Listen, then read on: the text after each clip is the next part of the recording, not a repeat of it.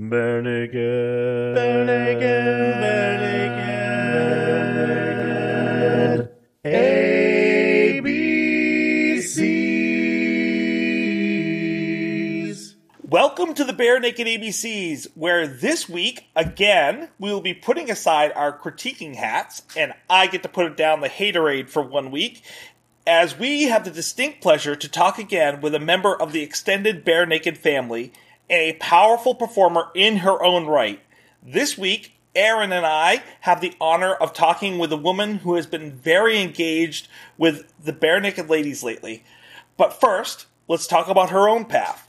She won the Juno Award for the Best New Solo Artist in 1999, as well as won the Canadian Radio Music Award in 1999 for Most Charted Rock Artist for her song Adam's Rib. In 2003, she won the Best International Actress for Black Swan from the New York International Independent Film and Video Festival, as well as being nominated for 8 other awards in music. She has 7 solo albums. She plays the piano, bass guitar, mandolin, guitar, violin, and ukulele. She was a Broadway and Toronto scene actress. Her music has been on Being Erica, Brothers and Sisters, Buffy the Vampire Slayer, Dawson's Creek, Party of Five, and 7 other TV shows and movies. In 2009, Melanie started teaching a small group of students at her children's school in Toronto using the method of ukulele instruction that was established by her father, J. Chalmers Doane, in the 1960s. The Doane School is now a registered charity which teaches over 750 students each week in schools throughout Toronto, and I think that number's even up to 900 now. It is. And recently she had a project with the Bare Naked Ladies, as well as an earlier project with Ed, which we will get to later. I am very pleased to be talking tonight with Melanie Doane. Welcome, Melanie. Thank you. What a cool intro. Really appreciate all that. You're very welcome. So, do you mind if I call you Melanie? No, I don't mind at all. That's exactly the right name. Melanie, you have been a fixture in Canadian and I dare say American music world for a long time. Between albums and acting and theater, you have a very illustrious career. Can we go back to the beginning of that career? If I did my research right, you started by going to college to be a music educator, which I'm guessing was kind of inspired by your father? You got it. That's right. And I just thought that's what I was going to do. And I have an older sister who's a music teacher as well, and she was very inspiring as well. So that's what I thought I would do. What made you decide to change directions slightly and audition for theater after college? Well, I was still in college when I did an audition because I was wanting to get a job, a summer job. And I thought, well, this would be a fun job where I could be doing kind of an acting thing. And I needed, they needed a fiddle player and someone that played some instruments. And so I auditioned for something in my hometown that turned into a job that I got. And then at the end of that summer, everyone that I was working with at that job was auditioning for the professional theater in town. And they said, well, you should just audition. I was planning to go back to school, but I thought, well, I could audition. It'd be fun to step on that stage one time in my life. So I did the audition and I got the job. Then I had trouble because I was sort of hooked into this situation that really was exciting. And I decided to take a year off of school. And then I kept taking another year and another year. And that's what happened. So on Wikipedia, it says that your first show was Joseph and the Amazing Technicolor Dreamcoat, which I'm guessing it sounds like that was the second one that you did at the Neptune Theater. Is that right? That's right. That was the professional show that I auditioned. I just thought, well, maybe I'll just, who knows? I'll take a try and I'll audition for that. And that was the one. That was the one that was a proper job, and I became an equity member, and I got my card and all the things that start to happen when you become a working person. And it was an exciting opportunity, and I really couldn't pass it up. So that's why I took a break from my studies after my second year, and then I just kept taking the break because I kept working, and then moved to Toronto and kept doing theater. And then eventually got back to music as well, but I was sort of doing it while I was exploring this theater world, which was wonderful and a really great way to learn about discipline and learn about being a professional and finding out, people that you like to be around and what it's like to make a living at doing the thing that you love. And I learned from so many wonderful professionals, and theater was a really cool stepping stone because of all of that discipline and because of all of the tradition. And I really am grateful for that. So what was the role that you had in Joseph? Well, there aren't a lot of female roles in that one, are there? I was just, right. I was in the chorus, and I I was just in the dance numbers, and then it was a chorus. It's kind of a big chorus show. The production right. I was in was a smaller. It was before that big revival that they did in Toronto. Anyway, I'm not sure it went around the world, but Donny Osmond did a big revival at one point, and it was before that. It came ahead of that whole thing. So it was a smaller production, really, but it had a pretty big cast, and it was the kind of thing where there's a million different styles of music. If you know the show, it's got lots of campy kind of. There's a country number. There's a supposed to be a French sort of accordion style, silly song, and then there's all these different calypso song number, all these different styles, but it's kind of campy and awesome and silly and but great music. And so I got to do all of those numbers and do dancing and singing and just be singing with amazing, really great professional singers, and it was just a really fun job when I was 19, or 18, whatever it was. Well, and how long did you do that show? It was just part of a season. So I did that show, and then they offered, I did some more auditions because I was taking that year off. I was already out of school for the year, so I was going to work for the year anyway, just get another job or something till I went back. And then they offered me some more shows that year during the season. So that show would have been for a month maybe. And then there was another couple of shows that year that I got a part in. And then they offered me some shows for the next year. So the next season came along, and I went back to the theater and worked again. And then I moved to Toronto and started to do more stuff. So that was, I just got kind of hooked, and I kept thinking, well, I think you can go back to school even after 2 years. I think you're allowed to go back, and all my credits are still good. And then the third year would come around. I think I can still go back, and then I'd find, I think you have 10 years, And then I remember when the 10 years, I passed the 10-year point, and I thought, I think I'm not going back. I'd have to start from the beginning. That would be a drag. And then I just kind of realized, I just work. I'm working. This is what I do. I see. And that was okay too. Yeah.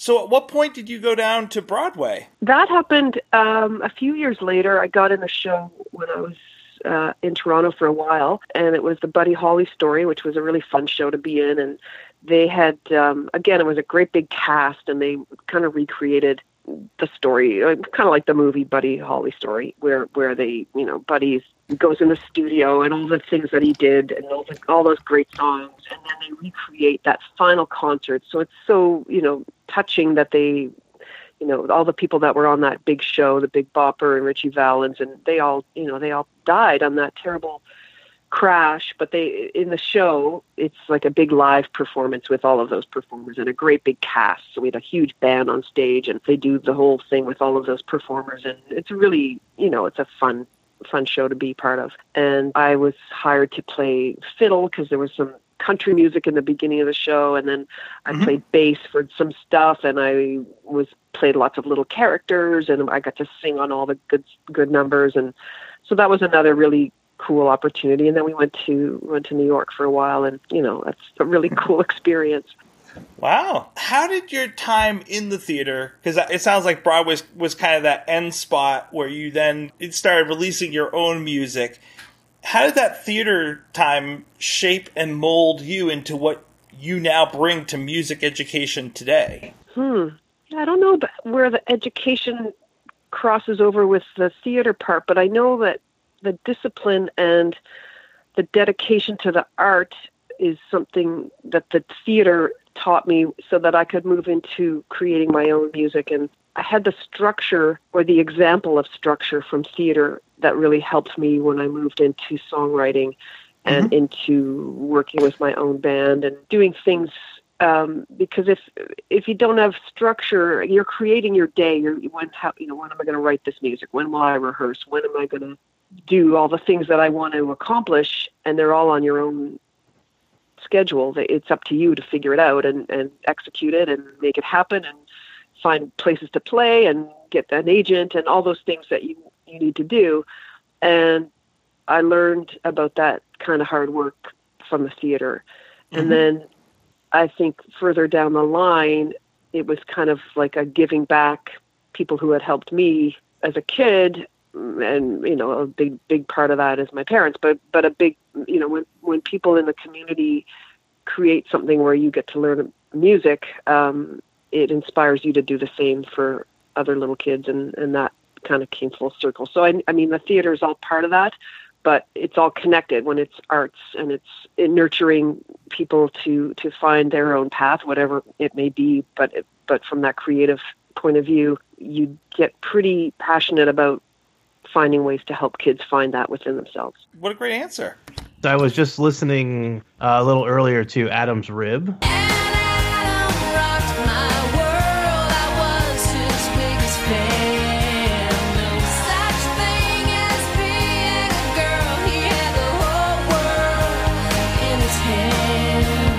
And really enjoying that. Thanks. Yeah, I mean, I know you've been up to a lot more since then, but I'm trying to put a finger on your sound. It's interesting to me. Wikipedia said, has you, I think, listed under pop and rock, but there's certainly some country influence in there, I would say. Well, you hear fiddle in there probably is making you think that a bit. Maybe that's it. That's probably true.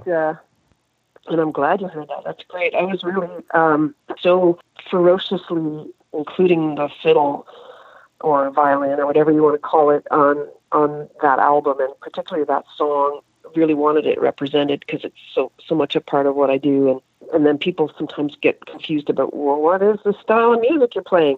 I think that kind of a influence that way back, John Mellencamp had used fiddle on some stuff, but it was really, of course, it has a folky and country feel, but it was also really rockin' sound, and that was an example that I used to look to and try to explain to people. It doesn't have to just be slotted here or there. You can use it, it's a pretty versatile instrument. You can use it all over the place, but that was one of my passions at the time, to really make sure that it was represented and that I would be able to play it live and be able to show what I was up to. And anyway, I'm glad you heard it.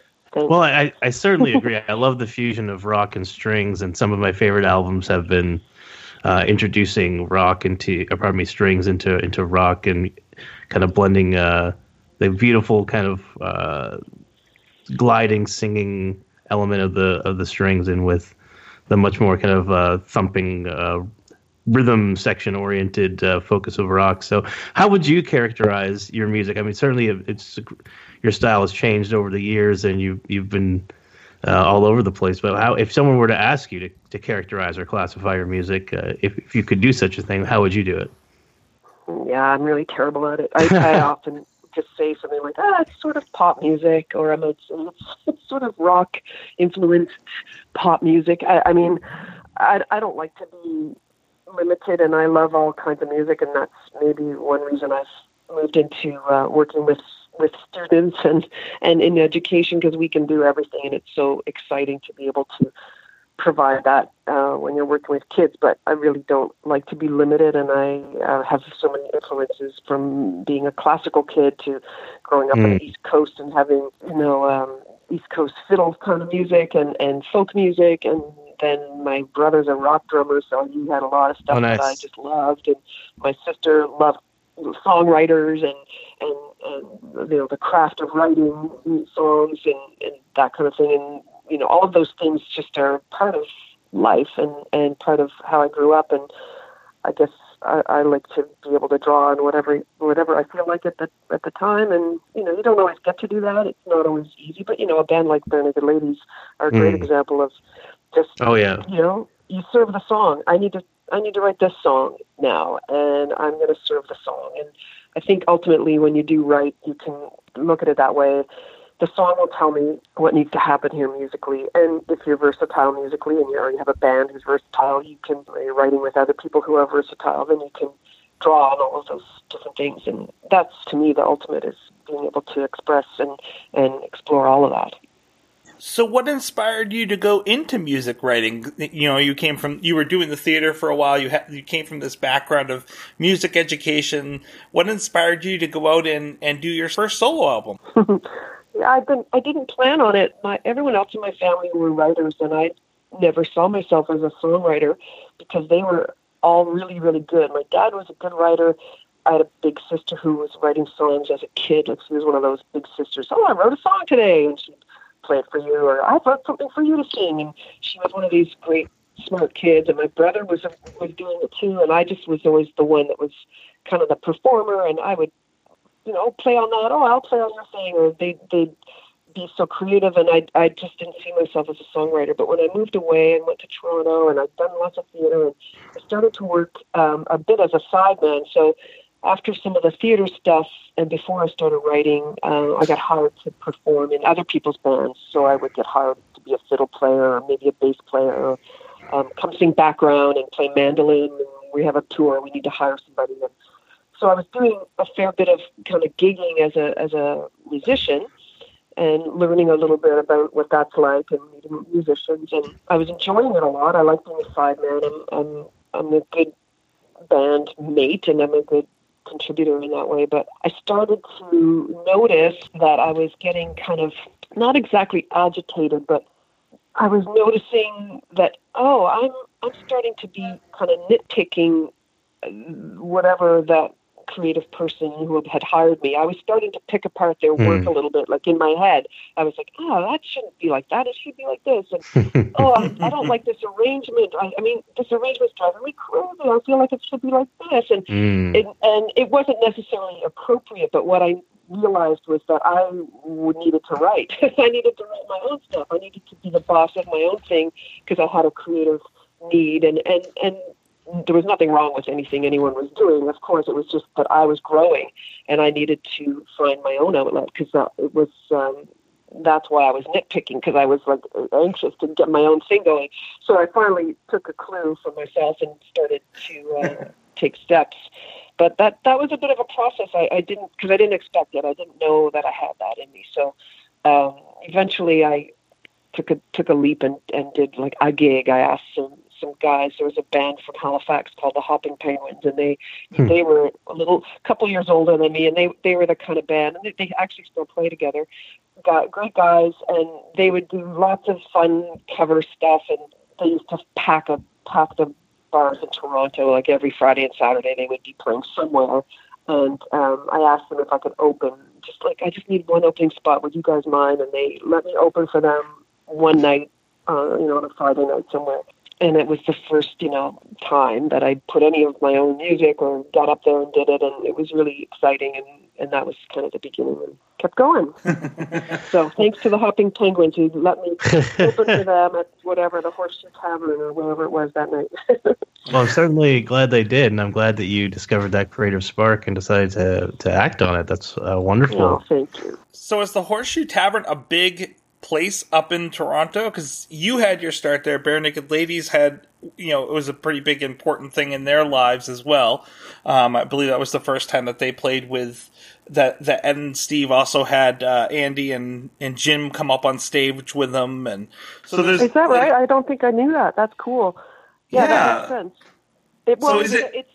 It's a small place. It's not big at all, but it's just a place where the location is right in a spot that we all gravitate towards, especially, when I first came to Toronto, it was like, what's happening at the Horseshoe? It was such an iconic place. We knew where it was. We knew about it. We knew that bands play there. We knew that cool people we liked would be there. And so that's why it's so awesome. It's been there forever, and we've all had maybe a special memory or a start there. But it's not big. It's tiny. Yeah. Sorry, Aaron, I interrupted you. Well, I just got excited because I heard her mention Halifax. So, did you grow up in Halifax? Yeah, that's Melanie? my Oh, hometown. wow. Yeah. So I have my aunt and uncle. They're out in Victoria now, and they went to Moncton for a while before then. But I remember for most of my childhood, they lived in Halifax, and I used to go up there and visit them, and have really fond memories of the summers in Halifax I would spend with Cool. them. Yeah, it's just kind of a special place in my heart because of that. So that's really That's cool that you're nice. from there. Oh, I'd like to Some hear more about what they did there, but you can tell me later. I'm going to put you on the spot a little bit, Melanie, because I had a question about Halifax. Given that Halifax is kind of your place, your hometown, what is your take on Hello City? Yeah. Well, I remember. It's not my impression. I was always upset that they had a negative vibe. I always felt bad about that. I thought, oh no, I've got to make up for the fact that it wasn't a good time when they first went to Halifax. But what can you do? What can you do about it?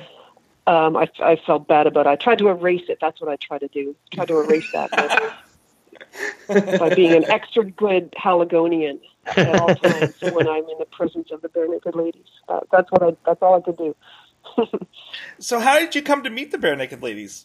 Oh, it was so neat. I was performing with this little folk group who are really, really sweet, wonderful older guys. Not older, but a couple years older than me anyway. And they were a folk group called Tamarack.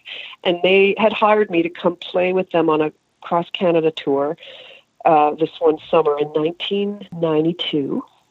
And Bare Naked Ladies had just become the biggest thing ever because they put out their tape and everyone, it was just all about them. But they had it was just before Gordon was coming out, and they still had some engagements that probably had been booked even just before it was as huge as it became. And so we all ended up, they were headlining, and I was with this little group that had hired me to come play bass and mandolin and fiddle and sing with them in this little folk trio. And we found ourselves at this festival with the Bare Naked Ladies headlining in Dawson City, Yukon. It was such a tiny little festival. There were only a few of us that had flown in to perform. And so we all met flying there, which was, I think we were in like a military airplane, which was interesting and different. And everyone was kind of like, wow, we're all going to, this is going to be so cool. We've never been to Dawson City. We were all just like really into it.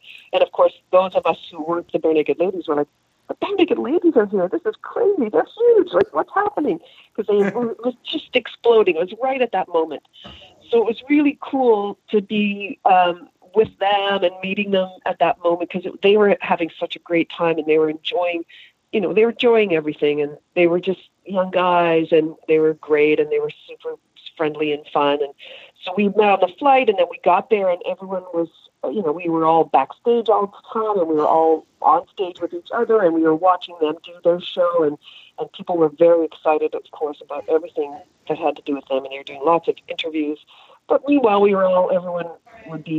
all the band people would be eating it together. And so it was a lot of camaraderie and just getting to know people and playing music together and jamming and staying up late. And it was just a really wonderful time with musicians and young people meeting each other and very, very Dawson City because the sun didn't go down. So people would just stay up way too late. You didn't even realize how late it was. And it was just one of those kind of amazing experiences. And we all hit it off and remained friends because it was just one of those, like we were kids and we all met and it just stuck. Really a great time. And it was it was like 3 days or 4 days, but very much a bonding experience. Yeah, it's amazing how friendships can blossom over such a very short period of time. Yeah, it was really, really astounding, and all the people that were there had the I mean, we all felt it. It was really cool. Really cool. But then we were able to afterwards just see it take off. I mean, it just kept going and going. And, we could all feel like, we're part of the fun with them. We got to be with them at that moment and just have a few days with them and enjoy it. And so that's always been a very special memory. Then in 2001, you recorded Tell You Stories with Ed. How did that come about? Oh, well, you know what? I think we did the original recording even earlier than that. We did it again for a live album, and Ed came out and sang it. But earlier, a little earlier than that, I had put it out. I was making a record for Sony at the time. It was my first album before I did the Adam's Rib stuff, and I had really wanted to do a singing duet with Ed. That was always something I had hoped I would get to do one day. So I asked him when I finally had a deal and I was going in the studio. I asked if he would be up for it, and he's the best, and he said yes. So he sang on the song, and then we made a little video for it. I don't know if you've seen that, but we ended up doing a video for the song. So I will tell you stories that you can call your own. Fill you up where all this time you've been alone. And they were on the road. They were just, at that point, just all the time, just gone. And because that's when Maroon was blowing up for him. I think that must have been it. But no, this was before, when we did the video, I think it was in 97 or something. Oh, okay, so just before Stunt took off. Yeah, and they were in Kalamazoo, and it was sort of close to Toronto-ish, and so my video crew said, we're going to go down. We've got most of the video in the can, but let's go get a day of shooting with Ed, because, we can't have this video without Ed. And so we jumped in the car with like a little tiny crew and went down, and after his show one night, we were in Kalamazoo, a real place. I didn't even know that until I'd gone there, and went and they scouted a little spot, and we sang. We did the choruses and stuff with Ed that we got to put into the rest of the video, and it was really sweet of him to give his time. And we were, it was a great addition to the whole song and video. And then later we did do another recording of it, which is maybe with the 2001, I think. So not to correct you, but we did again. And that was like I did a live performance, and Ed was like our special guest at the show. And we did it again. That's great. No, feel free to correct me anytime. I can collect only so many things off the internet and get numbers right only so much. You've lived it. Yeah, well, I don't know if I'm getting it all right. But anyway, I'm pretty sure about that one. I'll pass it back to Aaron now. I've taken up for a little bit here. I'm very very happy to have the opportunity to ask you a few questions, Melanie. I did want to ask, we were talking about composition. I write music myself, such as it is. And for me, it's sort of a compulsion. And I wanted to ask you, it's sort of always been sort of therapeutic for me. What purpose does composition serve for you? There's the therapeutic side for sure. Usually, maybe it's somewhat of a compulsion, but I don't have a lot of choice in the matter is how I feel. Usually, similar to that time when I was playing for other people and I was starting to get bugged, it's like, what's bugging me? Why am I so bugged? Like, what's happening? Why am I agitated? Oh, that's me telling me, do something, you dummy, do something. You want to do something. What is it you need to do? What is it you need to say? Are you not playing? Are you not singing? Are you not writing it? Like, do it. And it's usually a little bit like that. I may be getting distracted with whatever, life or a different job or who knows what. And eventually I give myself a message, and then I hopefully start to take the hint a little quicker as time goes on. But it's funny that way. You sort of do the same lessons over and over. But for me, the art is pushing me forward, and I don't have a lot to say. And I hopefully get better at listening to the signals and the signs that, oh, that's something bubbling up that wants to come out, and that's a good thing. That's the signal. Okay, something good is coming, and now I know to listen and either get in the studio or just write it down, or get my little book out, or get out the guitar, or sit at the piano, and whatever it may be. But something's coming. Excellent, thank you. I just one more question about your personal process. I'm just curious, because for me, the most difficult thing is always saying to myself, okay, this piece is done. Because I never really want to give it up. I'm always like, oh, I can come back and tweak it or change something here. So the hardest part for me is just putting it down and walking away and saying, okay, this is a finished song now. I don't know about you, but how do you deal with that, with just wrapping everything up at the end? Usually it's a deadline, knowing you're going to have a gig, like that's a really good motivator. Oh, yeah. I'm going to get up, and I really like this song. Okay, I really didn't quite finish something. Isn't quite finished, but I'm going to sing it on Friday, you know. So, and I have to teach it to everyone tomorrow. And so I do need to finish it. And also to give yourself permission to change something if you want to. I mean, you can change That's it. very It's your true. song, Yeah, who's to say? you know? So you don't have to, you know, there's no rule. I've written a lyric 20 years ago and then finished it, you know, this week. There's no rule. And I've taken songs and just gone, you know what? I really love this lyric, but this isn't working for me anymore. I don't like this music anymore. It's going to be a whole new song. Boom, it's done. I get to do whatever I want. Yeah, we've actually, I mean, that's true. We've actually seen a couple of songs already in the show that we've done for the Bare Naked Ladies where there were alternate versions or later versions, and they were quite different and even completely different song titles. So that's extremely true. Excellent answer. Really, you're in charge, right? And it's sort of that giving yourself permission to just make it right, giving yourself permission to get up and do it, and know that it may not be finished. Who cares? Who cares? But you know, when you're a performer, you want to serve your audience. You want to be respectful, and you want to be professional. So you got to do something. You have to be polished or make a decision in that moment. But then, you know, who's to say it's not going to change in time? You can do whatever you want. I give you permission. All right. I'll just, next time I'm having doubt, I'll just say, you know what? Melanie said it was okay. So I appreciate it. Everybody, Melanie said. You can use that. They won't know what you're talking about. Thank you. That's a wonderful answer. Now I have to ask, I'm very excited because you're a Canuck. I'm very excited to ask you about this because I'm always bringing them up. But Tracy and Michelle are... Yeah, go. No? I'm so worried. Some hockey player. It's not going to... No. I don't think so. I don't consider it. But are you a fan of the Tragically Hip? Yes, I am a fan in a way. I do not know a lot of songs off the top of my head that I can sing along with. And that's just because I'm like that about everything. And I'm bad at remembering lyrics. And I could probably sing along without the proper words to a lot of songs. I could probably play bass to a lot of things. But I didn't ever go to a show, and I guess I'd have to, you know, maybe a real fan would say, well, then you're not a fan. I'm not a fan. I'm not, no pun intended, but I'm not a fan of setting boundaries like that, you know.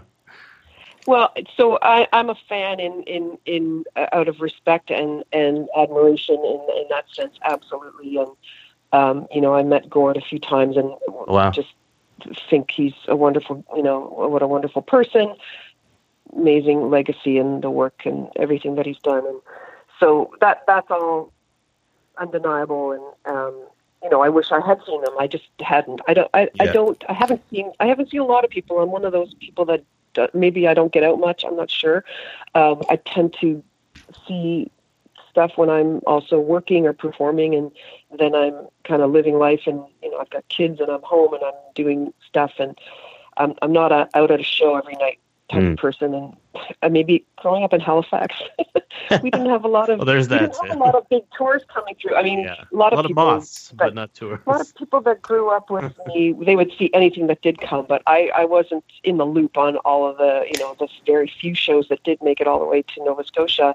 I didn't get out to them. So that wasn't something I was always trying to do. So it's just not part of my yearly schedule of which shows am I going to see.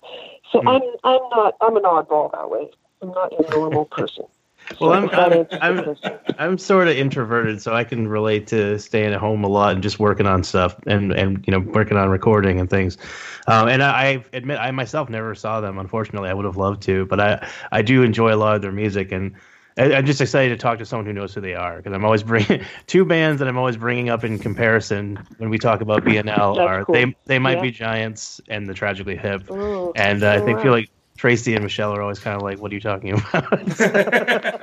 He's educating us on them while we're educating him on BNL. Yeah, because that's true. I am by far the least knowledgeable person about BNL in the show, but I've been certainly enjoying all the music that I've been exposed to, and all the opportunities, you know, that it affords to talk to people like you. So it's been a real pleasure working on this. Oh, that's really cool. So you mentioned education, and I don't know pardon me because I came in a little late here, but have you guys talked about U School? We have not. No, we haven't yet. I want to hear about U School. Yeah, so how did that come about? In 2009 you were doing pretty successful with these albums and you were really going strong, and you start up U School. Like how did that happen? Well, I started it for my kids. They were little.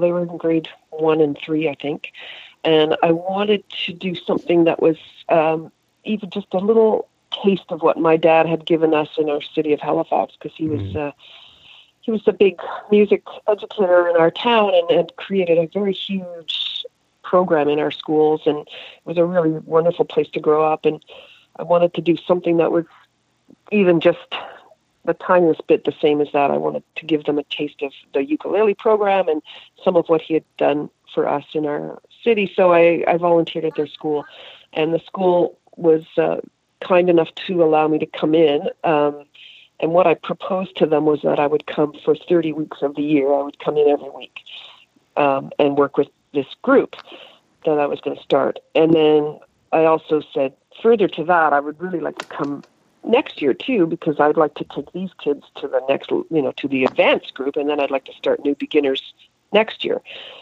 So anyway, they agreed that I could do this program and do a pilot project. And, I of course, had my dad giving me great advice, and I have a sister, like I mentioned, who's a teacher, and everything went very well. The kids did great, and I loved doing it, and I was able to use all of the stuff from my dad's program. And then the second year we had 2 groups, and then the third year we had 3 groups. And then another school nearby said, well, how do we get this program? Some parents were like, we caught wind of this. How do we get this? So I thought, well, I guess I could go down the road and do it. It wouldn't hurt me to do one over there. And it's, I've already done all the preparation. I'm just teaching it now. I just go in and may as well do that. And then there was another school, and then another couple of more schools. And then I got one of my friends who had grown up in Halifax. She was in the school board, and I said, well, maybe you could teach a few. And so we kind of got coordinated on how we were going to do the method, and then we both started to do a few more classes, and then we roped in another friend from the East Coast who was also here. Anyway, it was growing. And as we mentioned earlier, just as we were getting into the beginning of this, so we started with 8 kids, I think, the first year, and now we have just about 900 every week that we're teaching. So it's really grown a lot. It's really taking a lot of my brain, and I'm loving it. It's just been an amazing experience. So my son... Oh, sorry about that, Aaron. So my son has just learned the power of the ukulele through classes that were brought to his school.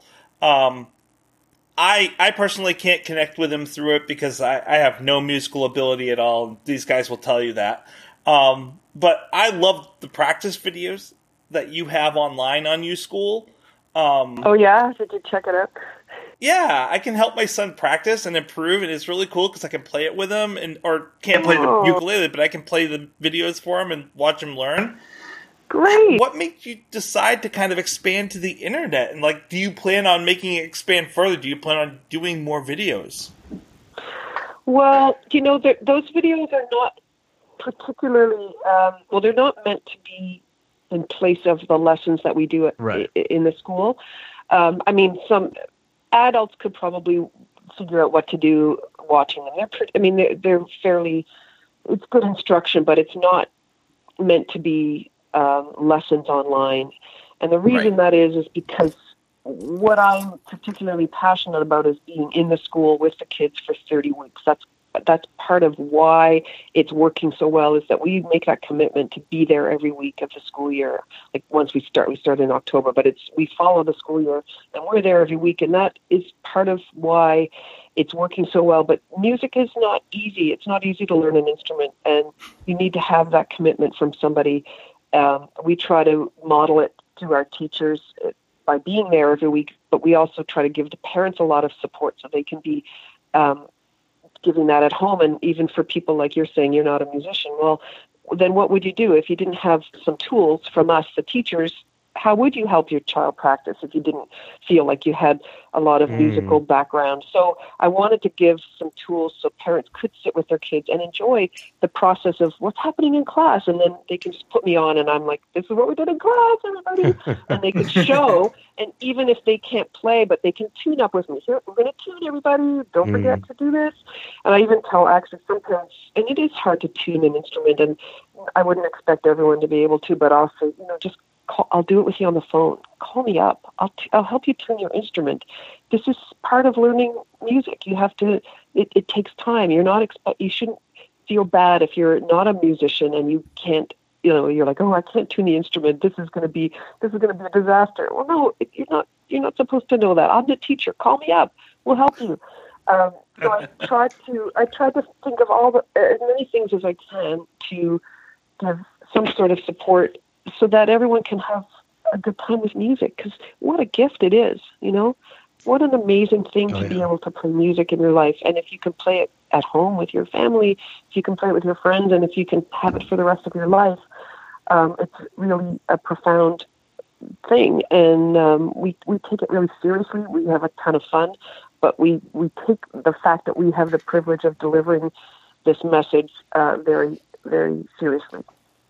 So that's why we did the videos, and I don't know. Well, what a great way to expand your program and to encapsulate the parents into that. Yeah. Well, it's essential, and you can't get anywhere without support when you're learning. It's a tricky thing to learn music. It's not easy. And the more support you have, the more fun you're going to have, and the more you're going to be able to go with it, further you'll be able to go.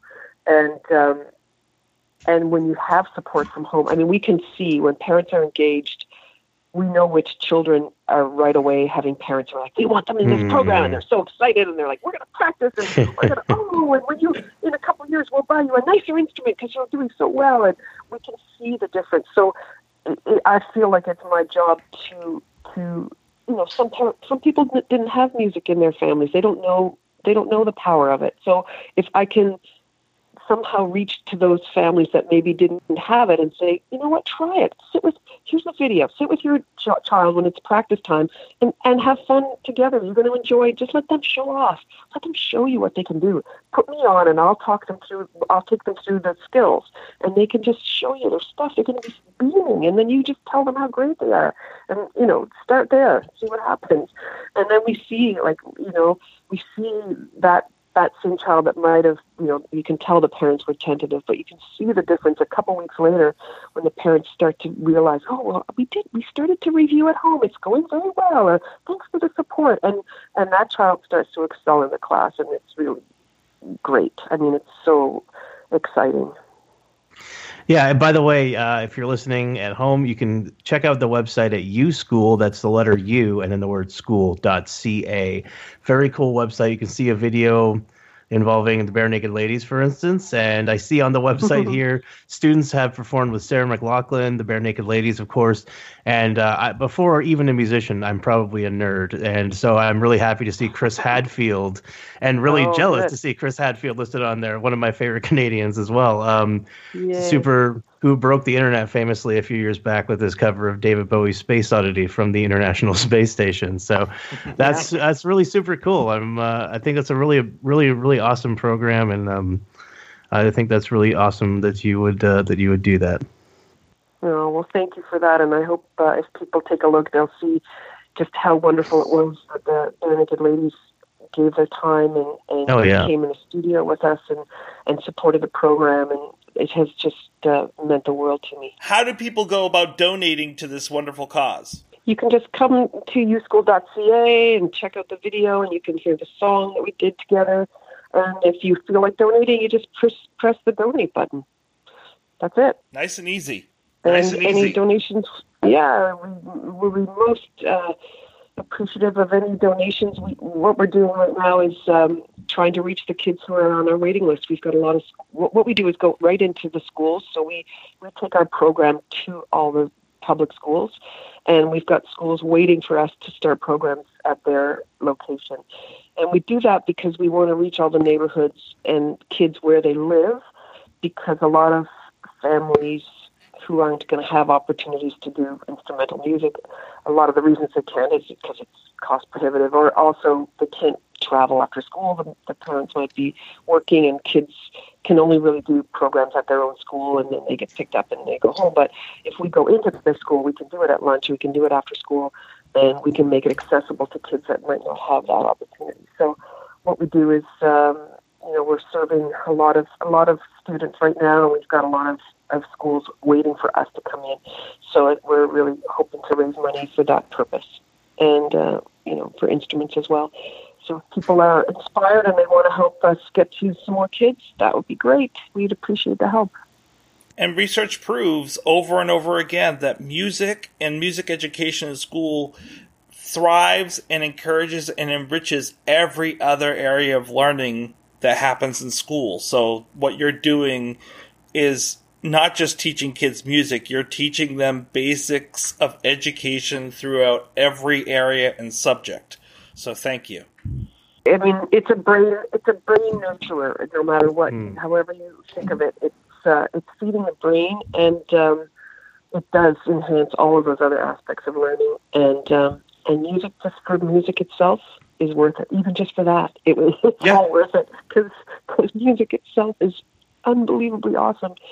But what you say is true. I agree with that. And we all know the research as well. Yes, I'm fascinated by the way the brain responds to music.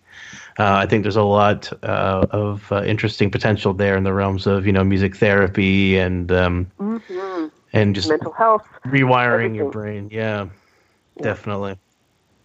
Very cool. Well, obviously, people can follow what you do at melaniedoane.com. Is there any other social media or any other way that you'd like people to track what you're up to? Yeah, there's like Instagram and Twitter and those things. I'm on it, sort of. Sort of, yeah. Sort of. That's probably the healthiest way to be on it. anything of note is there, so people can reach out that way if that's their preference, and that's great. And we'll get the messages. And I have helpers when I wait too long and I'm not responding quick enough, I get the messages. But I'm on it, sort of. People are like, "Why don't you? You've got the school and you've got all these kids doing stuff. Why aren't you? There should be way more Instagram, and you're doing so much. It's just not. You've got so much content." And I'm like, "Yeah, because I'm busy. I'm busy doing it. I'm doing a program.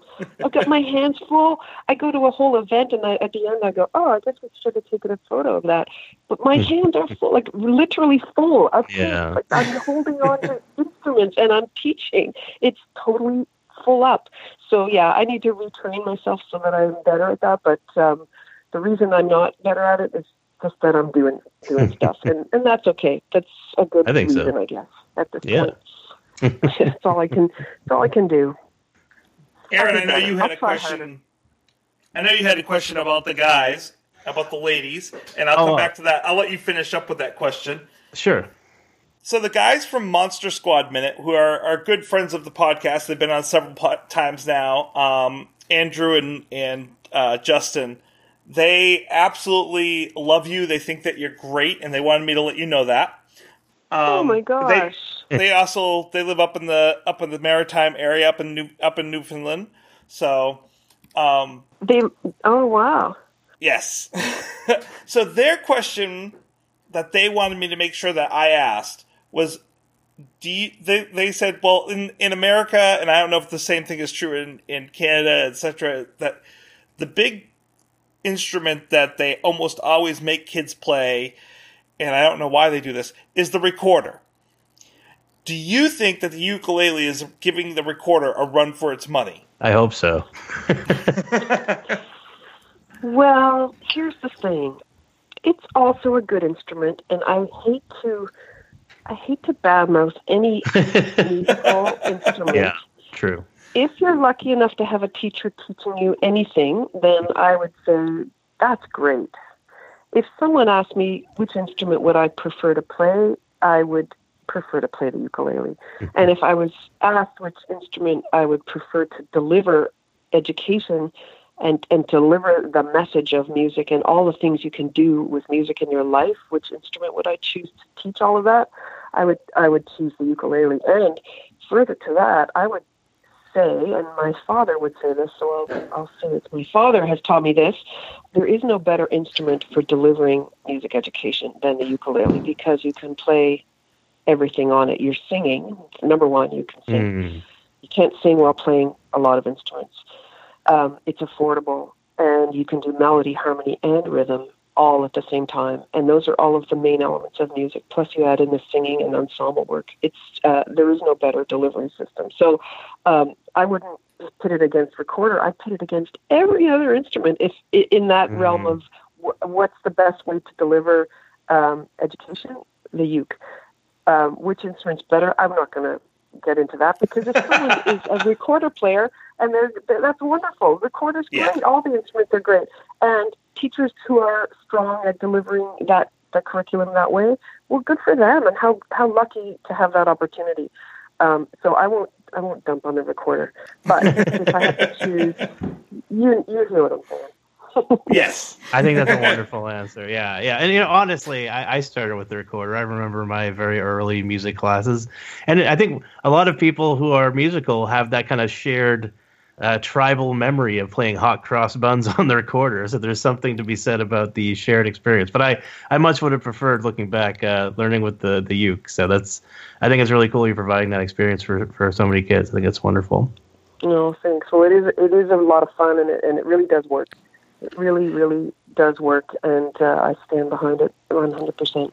So to kind of finish up here, if you had to encapsulate your times that you had, your experiences that you had with Bare Naked Ladies, what would you say is the most memorable experience that you would like to kind of put out there that would entertain our audience? Oh, boy. That's so hard. I have so many wonderful memories, and particularly this most recent where they gave their time and came in and recorded with 100 of our students. I mean, that's really cool of them, yeah. That is a beautiful video, by the way, people. Go out there and listen to that. It's really good, isn't it? I mean, it just shows how generous they are, how great they are. That's hard to beat, but I will also say that being in the audience at one of their shows, and when I was recording my Adam's Rib album, they were in town in LA, and I was there working, and I took my producer and some other people who didn't know them as well as I mean, of course they knew them, but they didn't know every song and every word. And I'm there in LA working on my own stuff, and they're on stage, and I'm just so, happy to be Canadian. I'm so happy to know them. I'm so happy to see all that's happened for them. I'm so proud of them, and I'm in the audience and loving every second. And that kind of memory is, also really big for me. I just will never forget that awesome feeling. Well, thank you very much for being with us, Melanie. I have to say you have been an amazing interviewee. You sound like an amazing person as well. I had about 3 pages of notes or questions that I had written down, and it wasn't that I didn't have time to ask them. You answered all those questions with just your natural answers. So I really appreciate you taking the time to come on. You've been a wonderful guest. Well, you guys are super fun, and I really appreciate you shining a light on the youth program. And, of course, the work you're doing is terrific. And I'm such a fan, so I'm with you all the way. And take care. Great to meet you both. Yes, great to meet you. And keep up the great work on your end. Indeed, yeah. I will. Thank you. Melanie, it was such a pleasure to meet you. Take care of yourself and continue the great work you're doing. Thanks to you both. Have a great night. You too. You too. Bye-bye. Bye. Bye. And I will tell you stories, and I will call you brother, and maybe you will find your way home.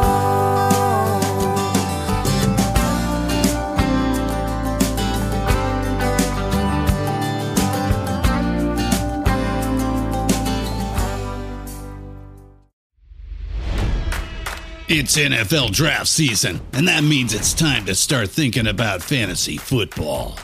FantasyPoints.com features industry-leading experts and prognosticators using proprietary hand-charted data to help you score more fantasy points. FantasyPoints.com is the place to go for whatever kind of fantasy football you play. Whether you play fantasy football, daily fantasy sports, or do a little bit of everything, Fantasy Points has the meticulously researched content to guide you to victory.